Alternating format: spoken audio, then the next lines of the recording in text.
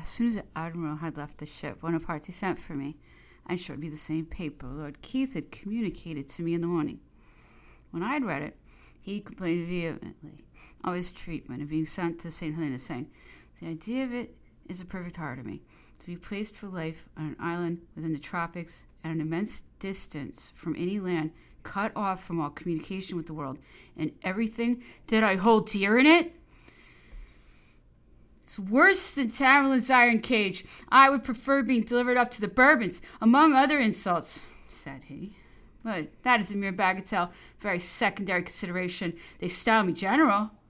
They can have no right to call me general. They may as well call me archbishop, for I was head of the church as well as the army. If they do not acknowledge me as emperor, they ought as first consul. They have sent ambassadors to me as such, and your king in his letters styled me brother. Had they confined me in the Tower of London or one of the fortresses in England, though not what I had hoped from the generosity of the English people, I should not have had so much cause of complaint. But to banish me to an island within the tropics, they might as well have signed my death warrant at once, as it is impossible a man of my habit of body can live long in such a climate."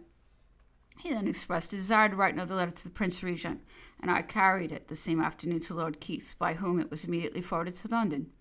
General Savary and Lalemant this day made many appeals to me on the injustice of our government, delivering them up to France, saying they had not a doubt it was intended, elsewise except them from accompanying the emperor, as they were both married men, and Savary, the father of a large family. It was not the wish of either to have gone to St. Helena, but their being expressly accepted, and their names appearing in the list of prescribed, was but too sure a proof of their intended fate. Savary added, "Were I to be allowed a fair and impartial trial, I should have nothing to fear, never having accepted a situation under Louis, but at present, when faction runs so high, I should inevitably be sacrificed to the fury of party. Lalemant's case is quite different. He held the command under the king, and on Napoleon's return from Elba joined him with his troops. Therefore, his situation would, at any time, be a dangerous one. But I lived in the country all the time. Louis was in France. I did not come forward until Bonaparte's arrival in Paris, when he directed me to take command of the gendarmerie." Lalemant said, "My reason for coming on board the Bellerophon with Las Casas on the morning of the 14th was to ascertain whether there would be a risk of any of the emperor's followers being delivered up to the French government in the event of their accompanying him to England. When you assured me that there could be no danger of it, I replied, my answer to you was that I was of opinion there could be no risk of the British government taking such a step, and I see no reason now to alter that opinion. As I have received you on board the Bellerophon, I consider you under the protection of the British flag, and myself, in a great measure, responsible for your personal safety, and under the impression I will write on this subject to Lord Melville, as the minister under whose immediate control I act, that your minds may be set at rest, though, I repeat, you run no hazard of being sent to France." The same evening, before I went to bed, I wrote the letter which follows.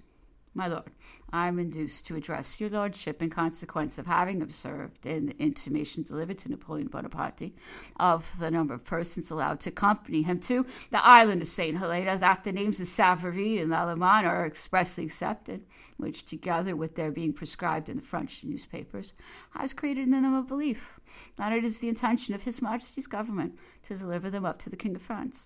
Far be it from me to assume such an idea, but I hope your lordship will make allowance for the feelings of an officer who has nothing so dear to him as his honor, and who could not bear that a stain should be affixed to a name he has ever endowed to bear unblemished.